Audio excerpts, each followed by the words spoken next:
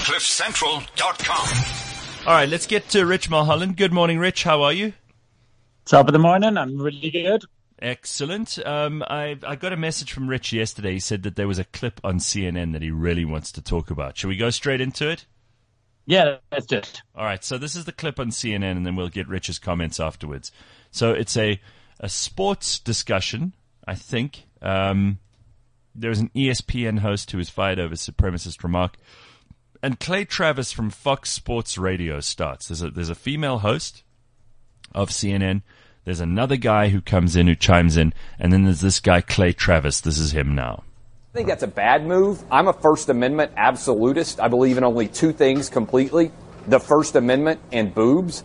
And so once they made the decision that they were not going to allow a conservative, non-sports-related commentary, they couldn't do it either. Hold on. I just want to make sure I heard you correctly as a woman anchoring the show. Did you say, what did you just say? You believe in the First Amendment and BWOBS? Boobs. Two things that have only never let me down in this entire country's history, the First Amendment and boobs. So those are the only two things I believe in absolutely in the country. And so I don't think Jemele Hill should be fired, but I do think, straight up, that once you make the decision that you are going to let Kurt Schilling go, that you have to also make the decision that you're going to let Jemele Hill go. I think that's a bad decision. I think ESPN has made bad decisions that have led to 13 million subscribers bailing on the network. They've made bad decisions that have led to ratings collapsing. Jemele Hill's television show is collapsing. Ratings were down 20% last week over last year. I think that's why she's angry. I think that's why she went after Donald Trump. She's begging for ESPN to fire her so she can work somewhere else. Okay. Keith, what do you think? Listen, I'm astonished at almost everything I just heard. One of the things that, and Jamele's a personal friend, not just a colleague, but a personal friend. One of the things that Jemele's had to deal with her entire career, and many women who I'm friends with in this business and have been friends with in this business for a long time, is sexism, blatant sexism, comments about her appearance, comments about her racially, comments about her inability or perceived inability to be able to comment on sports because of her gender. For somebody to come on CNN and to say something like the only thing I believe in a discussion about something. I'm still there too, and I just want to make sure I'm hearing you correctly. BOOZE or BOOBS? Because as a woman, I'm as in boobs. I believe completely in the First Amendment and in boobs. Those are the only two things I believe 100% in this country. And by the way, Jemele has absolutely nothing to do with her background at all. Did you notice that? He went straight to that. Yeah, you're absolutely right. I did go straight to that. Why would you even say that live on national? All right, so there it is. I think that's a bad move. Wow. What do you think of that, Rich? So what I think is quite funny is people's reactions to it. There's people saying this is the single most sexist thing that anyone has ever said. I want to first of all get out here that saying that you like boobs is not sexist.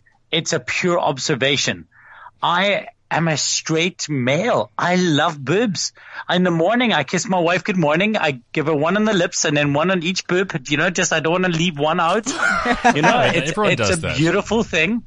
And it's not a bad thing. It's not sexist observing. Now, he didn't turn around to the anchor and say, I believe in the First Amendment and your great boobs. He didn't make it about her. He made a general statement. But what I think was genius and what I think people are missing is that Jemele Hill went on and said that Trump is the most ignorant, offensive president of my lifetime. He's a direct result of white supremacists. And they went on to say that he is a white supremacist who has surrounded himself with other white supremacists. The White House then got very upset about this and said, what is an ESPN anchor doing, weighing in on these kind of things? He complained to ESPN and called for her to be fired. So this guy, Clay, comes on. And now it's important to note that Clay Travis is from Fox. So in American kind of television or broadcasting, Fox is basically your Republican radio or television station, and CNN is your Democrat. And so they have very, very different politics. On that TV show, they're basically saying that they believe that Jemele Hill should have her, rights to the First Amendment observed. So if she wants to get on there and talk about Trump being a white supremacist.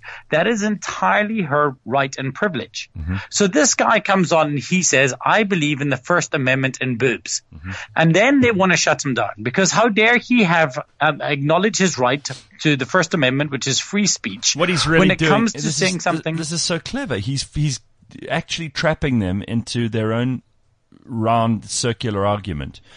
He's forcing them to acknowledge that they aren't free speech people, and while they want to stand up for her free speech, they don't want to stand up for his. Right. Because it offends them. Yeah. Because saying somebody is a white supremacist is not offensive. Saying that you like boobs is, which is actually quite ridiculous because one is a character attack on a human being and the other is an observation and statement of fact. So, in other words, these two on this CNN show have just proven that Clay Travis is smarter than them and that they're easily riled and they're sensitive and that they can be thrown off an argument.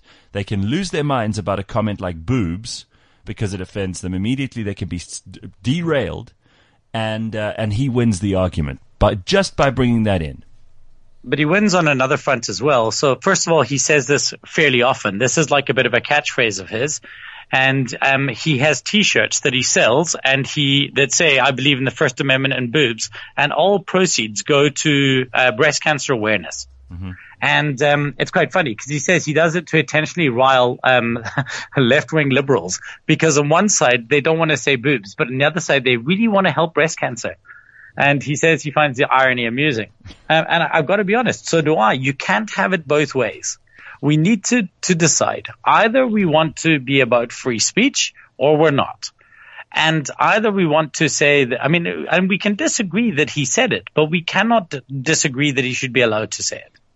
Yeah, absolutely. Yeah. So, and in fact, my friend Craig Rodney, who originally posted, that was one of his big points. He doesn't agree with it. He said he fundamentally disagrees with what the guy said, which even I kind of don't quite understand, but I get it. But he says he completely agrees with his right to say it. You've got to be allowed to say these things, especially in a discussion around free speech. Yeah, I don't know what this, to me it's a storm in a teacup. I mean, if someone came onto my show and said that and by the way, the First Amendment is the free speech amendment, which means that you're allowed free expression. It almost is unnecessary, but it emphasizes the point to say, I like boobs. These are the two things because what he's really doing is testing the First Amendment in front of everybody. Yeah. I came onto your show and did say I like boobs, and Mabs is there, and I have great respect for her. And I meant, it's not an attack on a woman. Yeah. It's an observation. But I thought his choice was actually pretty smart in the way he did it. I don't think it went without thought. But again, this exposes the stupidity of the left in so many ways. Whenever you bring up women's rights, they're all over it. And yes, clearly we know women's rights are hugely important, and there's sexism and there's the patriarchy and all this stuff. But then you point out the Middle East to them, and you point out a country like Saudi Arabia, and they don't think that should be priority number one in a world where, or let's say, women who have clitoridectomies in Somalia. That's not a big deal to them. But, the glass ceiling at work is hugely offensive. And there's just no idea of this false equivalence thing seems to be coming up this morning. Maybe it's a thing that we need to pay attention to. But there's an issue. Here's this one woman who talks about Donald Trump is a white supremacist. No offense caused to the left with that comment. Huge offense caused with boobs. Right. And I think the one little thing that I'd almost want to leave us with this week as my personal challenge to people this week is no matter what makes you angry, before you hit share, just do the slightest bit of research to find the context. Because when you look back at what this guy said, whether you disagree with how he said it, you can understand that what he's doing is proving a point about free speech and free expression. And with the tiniest bit of research, some of your outrage may have been less placed. However, with, if you're not going to do that, I don't think you should be fueling the fire just because people you agree with are. On the other side, I get, Roman and Jonathan, I often will challenge them as well, even though they're slightly more politically aligned with me. in that I'll often challenge them because I feel that they just take everything on the flip side. This is not just liberals. This is anybody on the edges. Needs to stop and think before they share. I got upset last night. I was watching Carte Blanche, which I try not to do because it just depresses me on a Sunday, but they do some really good work. And they had a story. I'm probably going to get into trouble for this, but let's talk about it anyway. Okay. So they interview this family where the mother and the father are blind. The mother is completely blind. The father has macular degeneration, so he can't see and she can't see. She also has a genetic condition where there's a 50% likelihood that if she has a child, the child will be completely deaf. And then she decides with her husband they're going to have 3 children. 2 of the children are completely deaf. The 3rd child can see and can hear perfectly. Okay. But Carte Blanche make this a story about inspiring people who are beating all odds. And I'm thinking, and I know this is not my place because I'm not involved in their decision whether or not to reproduce or not, but it would seem to me like it's a very irresponsible, very cruel thing to do to a child you haven't yet made, to decide to make them in the event that they might have a 50% chance of being totally deaf. It seems to me a cruel thing, an unnecessary thing for someone to do. And yet, the way it's presented on television, it's this inspiring story about this family. If you tell me, and I don't have a child, if you tell me there's a 50% chance that if you do have a child, Gareth, it's going to be born deaf or blind, I'm not going to do it. That's the responsible thing in my mind to do. It's presented on television as this thing that we should all be celebrating. Here's this family where the 2 parents are blind, the children are both deaf. It's insane. Gareth, I'm fairly certain though, if you ask the average blind person if they'd rather their parents shagged or not, I'm still pretty happy that I'm still pretty sure that most of them would want to be here though. No, I get that. But Rich, it seems to me like if you knew that your kid was going to be born with some kind of major challenge in life, and you still go ahead and do it, and the kid doesn't have a say in this, by the way. You know, you make a child, you don't know. And the difficulties of raising a kid when you're blind, you're a blind couple, that's already part 1. The child is deaf, that's part 2. You knew this before you had the kid is part 3. Yeah. It just seems to me like it's a cruel thing to do. Am I wrong? I think. Am I so insensitive? Am I so insensitive that I see this as a mathematical? That I see this as a decision, a responsibility and accountability decision. Were they wealthy? No. Because I was wondering, how you would feel. Who has a bigger challenge in life? A wealthy blind person or a normal poor person brought up in a squatter camp? Because if we don't want to have children based on the challenges they may face, then, you have to be very careful. Like, at that point, when does it become that, well, then poor people, they're going to have a really challenged life. Their parents are, not doing well. Maybe they shouldn't be allowed to have children. And that becomes a very tricky line. Yeah, it's a gray area because then what you're venturing into is some people are more allowed to have children than others. Right. But then and that's super tricky. Who is the person that gets to make the decision of who's allowed to versus others? Because that is not something you'll be able to control. It's not me. There's also levels to that. I mean, you can have 2 kids or whatever. Why having 7 or 8 kids? I don't know, Ben, but See, because there's levels to this debate too. This is such an interesting area to go because people get super sensitive, right? I mean, the one thing you always have a right to do, no matter what happens, is you have a right to breed. You have a right to make kids. And that seems almost human nature. That seems like the reason we're here is to make more of ourselves, right? Well, that's how people have been conditioned. That's why you have men walking around speaking about spreading their fucking seed all over the place. Well, in this case, it was the man and the woman, and they decided they were going to have kids, and that's their decision. All I'm saying is that there are a lot of people, poor, rich, blind, deaf, people with genetic conditions that they might give their children. I just think you got to really, like you said, Rich, in a situation where you're going to share something, do a bit of research. In a situation where you're going to make a whole human being, do a bit of research. It's the least you can do, Anyway, all right. Thank you, Rich. I think that clip was very illustrative of the problem in sort of leftist media and also among people who are easily offended all the time. We'll chat to you next week. Thanks, guys. Have a great week. Cool, thanks. I think I derailed his point there with mine.